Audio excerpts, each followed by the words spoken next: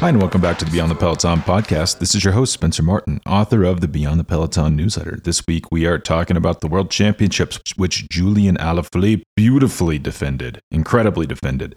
Really a world-class performance. One of the best races I've ever seen from him, and I'd say one of the best races in the modern history of the sport. I know that sounds crazy, but the mix of the crowds and the racing, really all-out racing, pretty much from the gun, almost 270 kilometers of all-out racing. So really an impressive win and an overall race there, as well as Paris-Roubaix coming up this Sunday. Super weird. I can't get over this. Roubaix always in the spring, but because of a COVID surge or a lack of hospital capacity in northern France this spring, they've moved it to the fall, which I actually kind of prefer. But before we get into that, if you want to support the podcast, you can sign up for the newsletter at beyondthepeloton.substack.com. There's a free edition that comes out once a week. If you like the podcast, that's a no-brainer. Sign up right now. There's a link in the episode notes. There's also a paid edition, comes out every day during Grand Tours and also breaks down every major race, comes out twice weekly, even in the off season. And you also get discounts to select brands like Stages Cycling, Fast Cat Coaching, Curé of Switzerland. If you want to unlock that value, you can also sign up for that at beyondthepeloton.substack.com.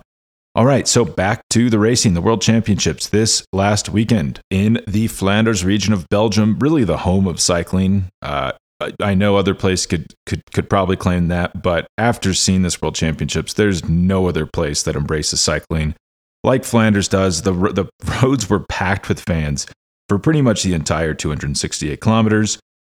Just kind of zooming out the big notes from the course where it went from Antwerp to Leuven.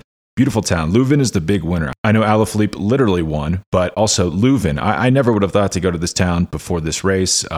After watching pretty much every race all week, I'm so game to go on a vacation to Leuven. It looks like a beautiful city, beautiful little city, not too big, not too small, with great cycling, just incredible cycling. But so it's 268 kilometers from Antwerp to Leuven with two big loops. You have a country loop. I guess they call it the Flandrian loop with the hardest climb. None of these climbs are that hard. There was a 500 meter, I think it was 500 meters long, so half a kilometer long, about 8% average. You know, that in itself is not going to be that selective, but the pace was just so tough. It's these Flandrian roads. They're so up and down and constantly turning. When you're just shooting out of corners all day, positioning becomes so important, and you just get that accumulated fatigue. You're just constantly sprinting up these smaller hills. They seem, at least watching the race, they seemed endless, and you could tell from the riders' fatigue in the race that they definitely also felt like it was endless. And also, the World Championships. I don't know if I'm pretty sure. I know it wasn't like this in Qatar in 2016, but I feel like every other edition is also a circuit, which adds it changes the race more than people talk about. Something about it increases the intensity of racing, in my opinion. Maybe I should go and do an actual study on this, but just the fact that you're never out in empty countryside, there's always fans next to you, and you're going over the same roads over and over again. It's not quite the same mindset as, just kind of drifting along an empty French highway with 100 miles left in a Tour de France stage. This is always on racing. I do wonder if the circuit has something to do with it. Big notes from the race. Belgium, big favorites coming in, had an incredibly strong team, multiple winners on that team. The big headlines of that team would be Remco Evenepoel and Wout van Aert, two of the strongest riders in the world.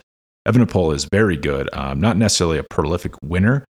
Van Aert, certainly a prolific winner, can win on pretty much any type of course. But I thought that Belgium played this really oddly. And looking back, I think they fell into Alaphilippe's trap. If we isolate a couple situations in the race, it was pretty much all-out race. Maybe for the first 30, 40 kilometers, they did let a breakaway go. It got somewhat of a gap, but as far as 175K, Benoit Cosnefroy on France attacks, Remco Evenepoel follows him, and they get a strong group. It's a really strong group. That could have been the winning move, going 175 kilometers from the finish, which is almost incomprehensible. But, one thing, there's a little video clip in the newsletter showing this. The group is huge. There's a reason Winnie moves don't normally go at 175K to go, because there's just way too much firepower in the group behind. Even if you get a strong group, that was about as strong as group as you could possibly imagine getting up the road in a one-day race that early. It still gets pulled back. Why? Because the chase group is so dang big. Italy had pretty much a full suite of riders there. Maybe if Italy gets a rider in that group, that changes it. But still, we even still saw Belgium chasing, who had Remco in there working, which doesn't make any sense. I'll talk about that in a second. But 167 kilometers to go. They hit a cobbled climb. Belgium gets to the front, clogs this thing up. I think without this maneuver, the race might have come back together right here. I think this was decisive, but not in favor of Belgium, who is the reason that the group got away. They blocked the road. I guess their thinking is, okay, we have Evenepoel in this breakaway. The gap's going to explode, and it's going to put pressure on Italy to chase. That's kind of what happened. And maybe they thought if Italy chasing, it's just going to make it a hard race. The harder the race, the better it is for us, because we have Wout van Aert, who can win on a hard race, and specifically a hard race that comes down to a reduced sprint. And they want to get rid of, I guess, quote unquote, faster riders like Nizzolo and Caleb Ewan. Caleb Ewan is faster in a Tour de France sprint. He's faster, I guess, at the end of Milano-San Remo, as we saw earlier this year, which is 300 kilometers. But you got to remember, Milano-San Remo is so much easier. I don't know if Caleb Ewan could have won a sprint at the end of a race this difficult. And even if a large group came to the final circuit, I have a hard time believing that they would have gone to the line to contest basically like a 30 to 40 rider sprint. That final circuit was so difficult and technical and up and down that I still think a small group would have gotten away. So I don't quite understand why their first priority was dump the faster riders at the expense of preserving Remco for later in the race, who could have, there's a reality where Remco gets away with Evenepoel at the end. He was that strong. I think he was the second strongest rider in this race. Super impressive. But they blocked the road. Remco gets up the road. And another odd thing, this is probably due to the fact that there's no race radios. Remco is working in this group. So right here, we have a situation where Belgium's blocking the road. Remco's working in a breakaway, but working in a breakaway with riders that are a lot faster than him in a sprint. So even if he sticks this to the line, he's going to lose. I don't know what Belgium is doing right here. This is a huge miscalculation. I think the first miscalculation, and I think this just played into Alaphilippe's hand. Alaphilippe has Benoit Cosnefroy up the road. Benoit's not he's not a top tier teammate on that French squad. This is exactly the role he's there to play. Unlike Evenepoel, who should be one of your cards to play in the end game, Belgium's burning him up the road. This is perfect for Alaphilippe. The Italian team pulls the race back with 100K to go. It's all back together, which is, I couldn't believe this. I was thinking, God, 100K to go. The race is back together. That means it's going to be constant attacks and hard racing from here on in after 168 kilometers that have been pretty dang hard themselves. So not a great position to be in if you're in the race. This is a total disaster. And you could see Belgium arguing with each other, probably about what exactly they want to do right here. They're setting a hard pace on the front. Again, I think a mistake, because they're just dropping their own riders. They're burning valuable resources, valuable manpower, people power at the front, and they're clearly not in agreement on it. Niels Pollitt with 90K to go powers away. Like, great move. Love Niels. Yeah, always game for Niels' attack. But Evenepoel goes with him again, and this is another strong group. Also notable, US has Nielsen Palace in this move after having Brandon McNulty in the last move. Perfect racing from Team USA right here. I haven't been this impressed by a Team USA performance in quite some time. But so you have this weird situation where Evenepoel's up the road with the group that's also probably not going to stay away, and he's doing a lot of work. He's taking a lot of poles in this group. Even weirder, his Belgium team is chasing him down because they want it to come back together for Wout van Aert. So what are they doing here? I either have Evenepoel sit on up front, or don't pull him back and let him contest the win, which wouldn't be a great idea, because it's going to be hard for Evenepoel to win out of a group that's larger than one. If anything, Evenepoel's best chance of winning this race would be to sit in, really win it a la Alaphilippe, exactly the way Julian Alaphilippe did. Not, driving breakaways 170 Ks from the finish line. That's not going to get the job done. So Belgium's burning, manpower on both ends here. They have Evenepoel pulling in the breakaway. They have Wout van Aert and Jasper Stuyven, two riders that they really should be saving for the finish, chasing behind. Julian Alaphilippe finally comes out to play at 58 kilometers to go, accelerates on a cobbled climb, really breaks up the peloton. This is kind of like game over for anyone who was mildly in difficulty or just hanging on. And what's notable about this is Alaphilippe was sitting at the back with 100K to go. So I saw that and I thought, well, this guy's done. Like, he's already at the back. He's just hanging on. In retrospect, he was just taking a huge gamble of saying, I'm just going to sit back here, get maximum draft, eat, drink, rest. I'm not playing any part in these silly games going on at the front. I'm just going to wait until we get into, the final 60 kilometers, and then I'm going to start testing people. And what he's doing with these attacks is, he's breaking the race up. He's just trying to make it as selective as possible. He's trying to pull that group back at the front, but he's also learning. You can see Wout van Aert on his wheel every time he attacks. Wout does not look that good. He is struggling to reel in Alaphilippe. Alaphilippe just looks like he's floating over these cobblestones. Wout looks like he's pushing a wheelbarrow. He looks really labored here.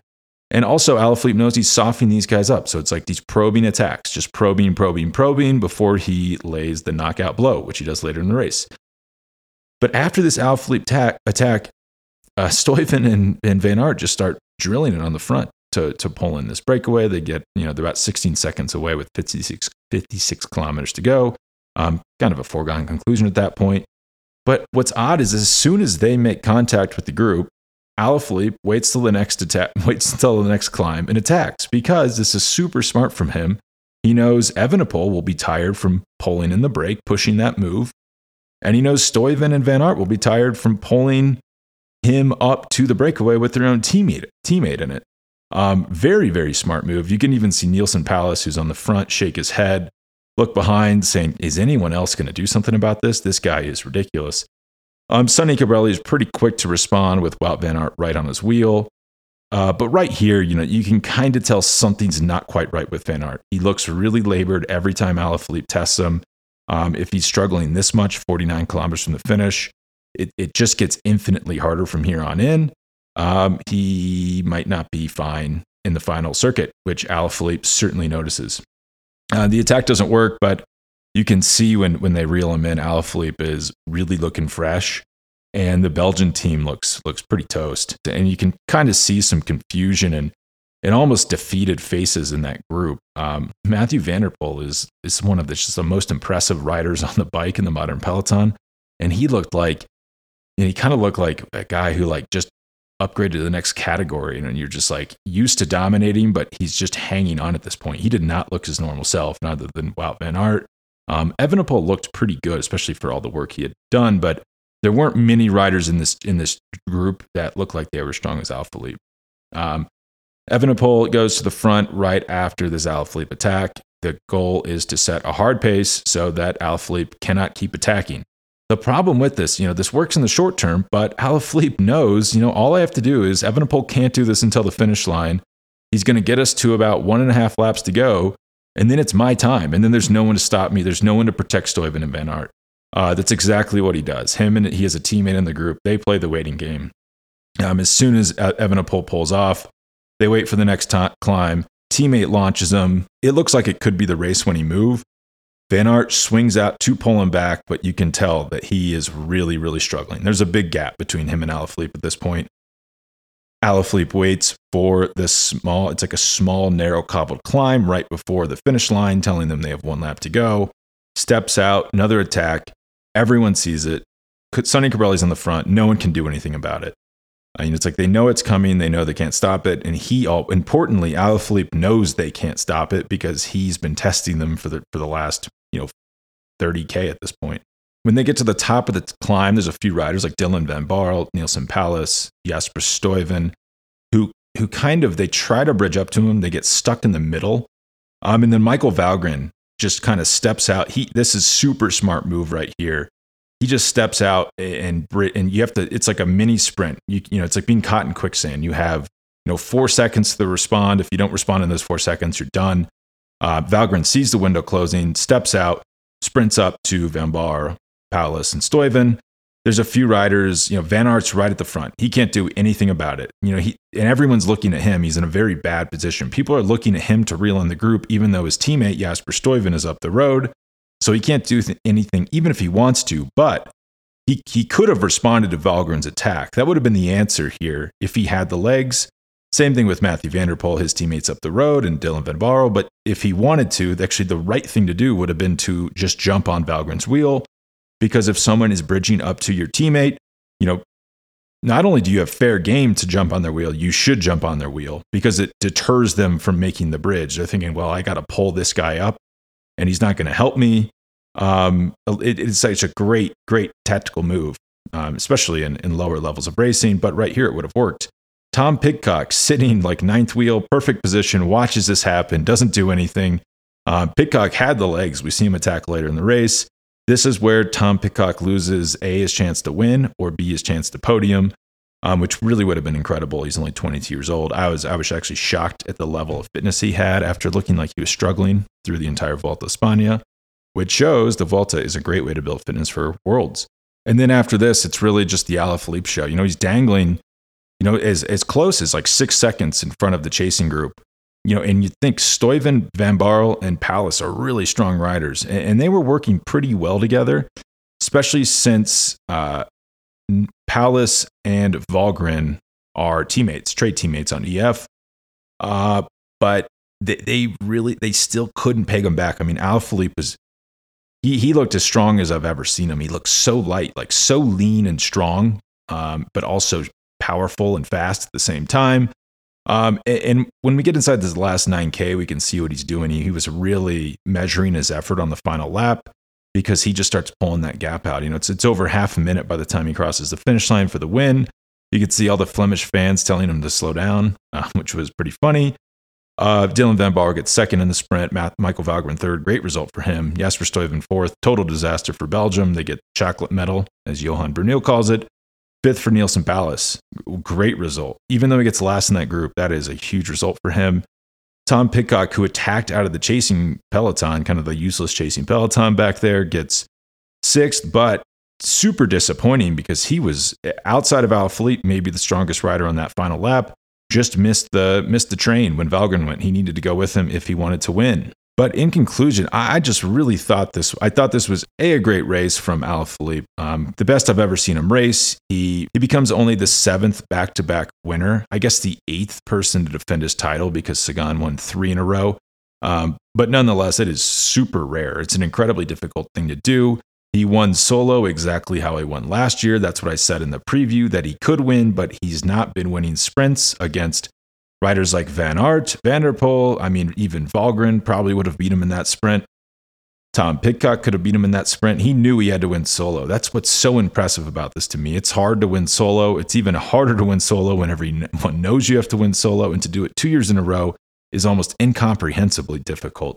So just a lot of respect for Alaphilippe here. But I thought the Belgian squad, as much as Alaphilippe won this, the Belgian squad screwed this up. To come into a race, a home world championships with a roster like that. And I thought race kind of just like knuckleheads. Like, what were they doing with Evenepoel? Sure, that was impressive. It was more than impressive. It seemed like he was pulling the entire race. You step back, you ask why. Was that a good use of his resources? He was strong enough. He could have responded to Alaphilippe in that finale if he would have been sitting in earlier in the race. Sure, Alaphilippe's faster than him. That's a problem. But look, they got fourth. They got nothing. They got no medals. At least if Evenepoel's up the road with Alaphilippe, you potentially neutralize Alaphilippe because Evenepoel can sit on and maybe Stuyven can catch him. Maybe even Van Aert can catch him. And also, if Evenepoel's sitting on Alaphilippe, maybe he can attack on the same climb that Alaphilippe attacked on to get clear with 1 lap to go on the final lap.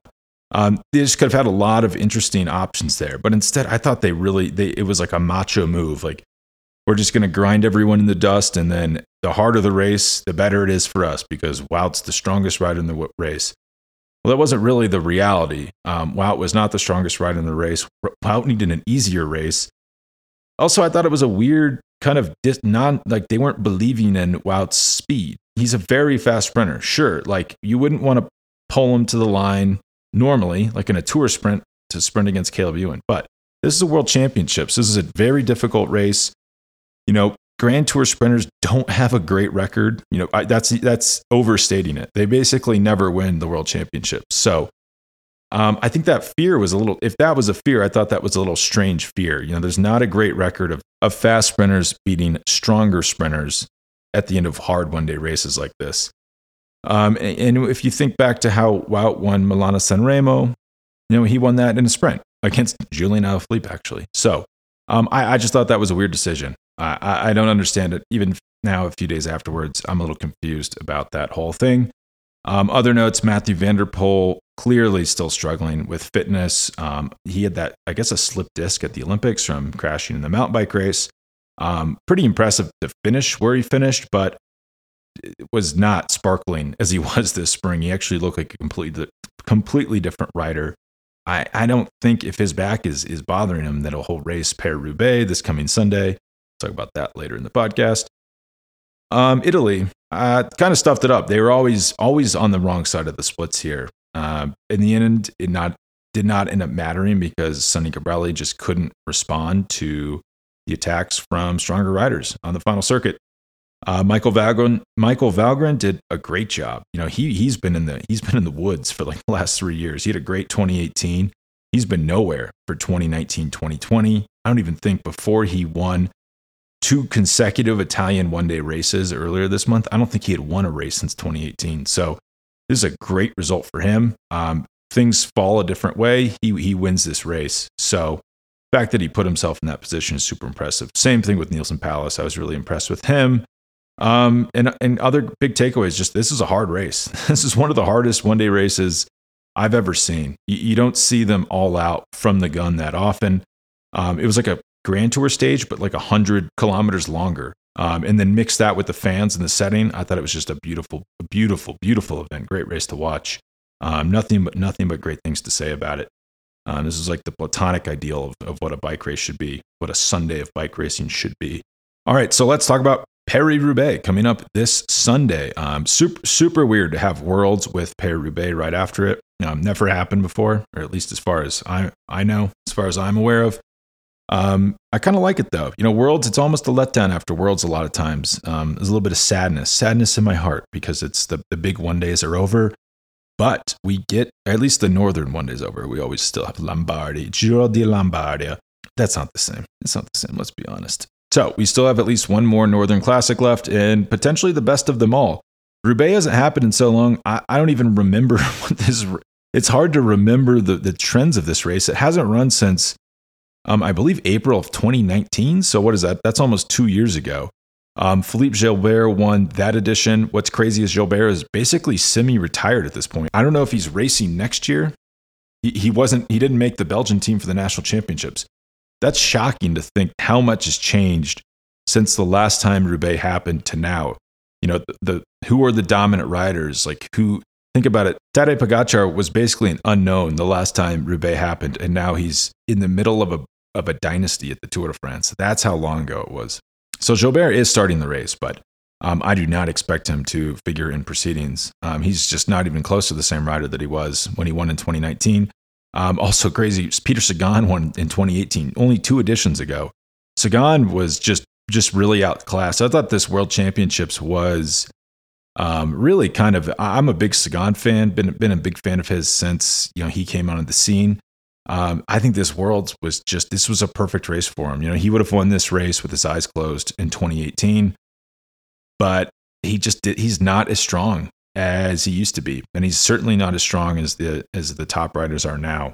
So I don't expect a lot from him. This is actually going to be an interesting classic where the past winner list will I don't think any of these guys will figure in proceedings this year. Greg Van Avermaet won in 2017. He's not the same. He claims it was from his COVID vaccine. I don't think he's won a race since 2018. As far as I know, the COVID vaccine was not around since 2018. Matt Heyman retired. He won in 2016. John Degenkolb won in 2015. Nicky Terpstra 2014. Fabien Cancellara 2013. It's like we're reading ancient hieroglyphics at this point. Tom Boonen 2012. I think John Degenkolb will be at the start. I do not expect him to figure in proceedings at all.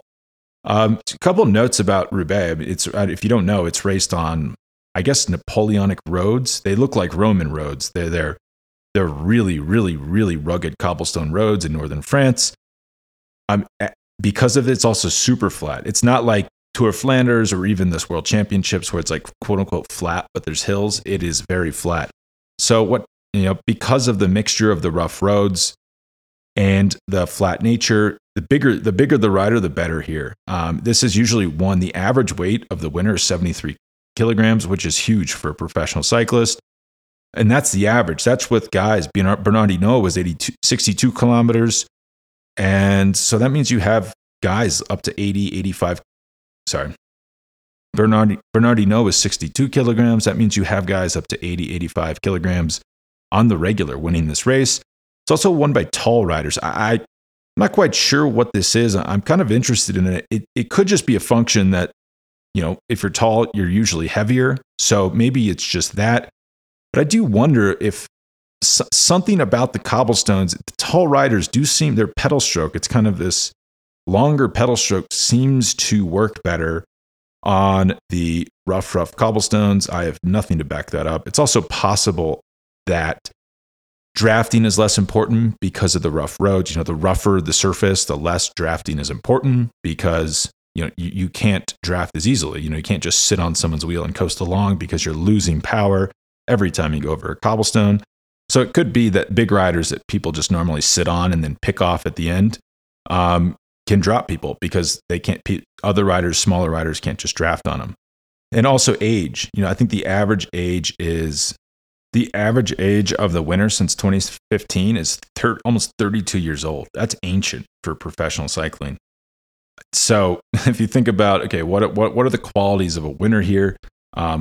Heavy rider, tall rider, old rider. That's the opposite of Remco Evenepoel, who is, for some odd reason, people have gotten into their minds that he is like a big classics rider. That's not the case. He is small. He's 2 kilograms smaller than Julian Alaphilippe, who's already pretty small.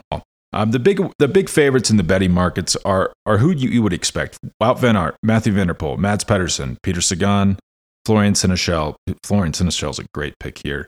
Jasper Stuyven, Casper Askren, Tom Pidcock. I really don't like Tom Pidcock on this course. Same thing with Evenepoel. You want to be tall, you want to be heavy, you want to be old. Pidcock's none of those things. The pick I really like here, and someone I have money on, is Casper Askren. He won Tour of Flanders earlier this year. Flanders and Roubaix tend to go hand in hand. It's not a 1-for-1. A lot of riders who win Flanders aren't quite suited to Roubaix and vice versa, but a lot of the greats have won these in the same years. This is a little bit different because they're not a week apart as they normally are. They are like half a year apart, but I still think Askren, who proved he was in really good shape in the time trial world championships, could be a big favorite here. And another thing that tends to come into play at Roubaix is the favorites tend to struggle, the odds on favorites, because it's a super interesting race. I mean, I highly recommend watching it.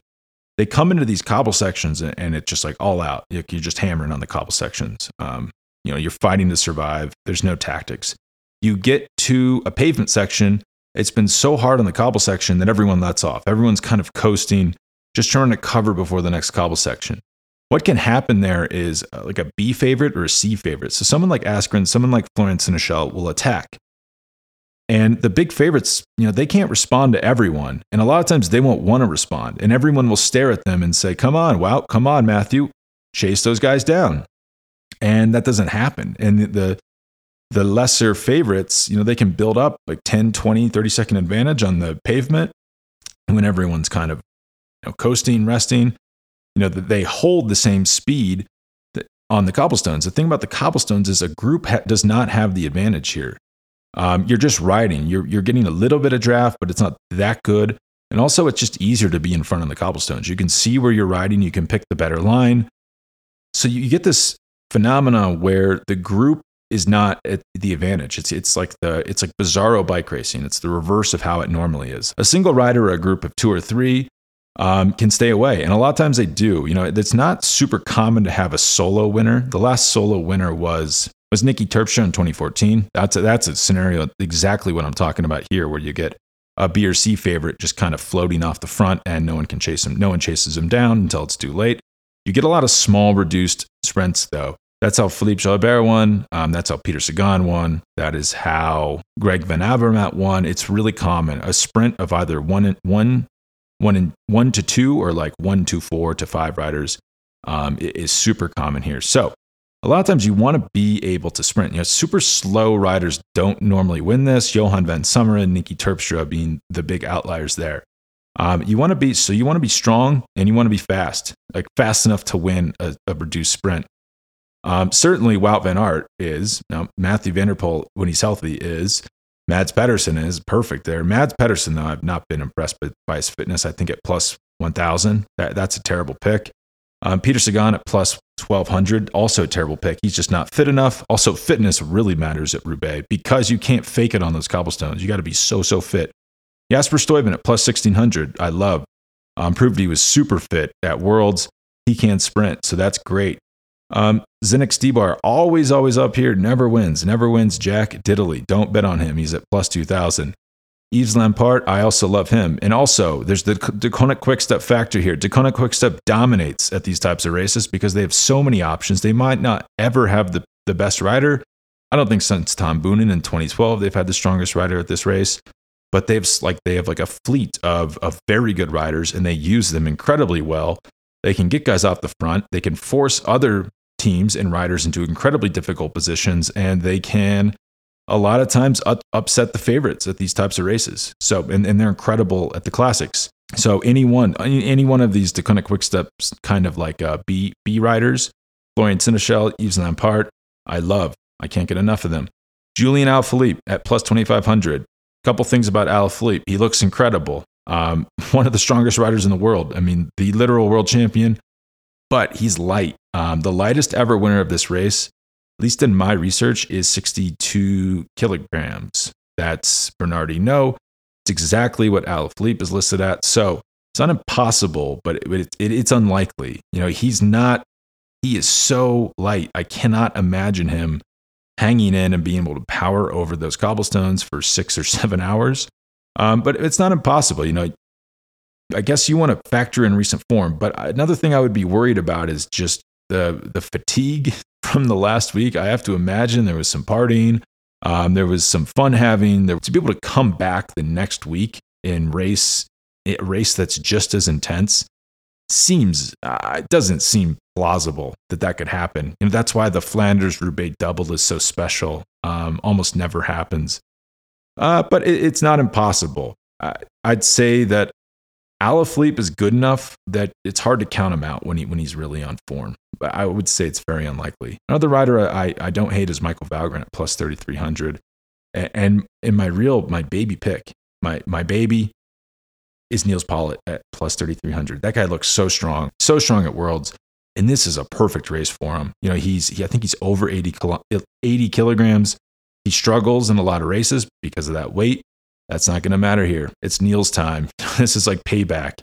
He's probably been waiting for this for years. He got second here in 2019. That was the last time this race happened. I think he's completely underrated here.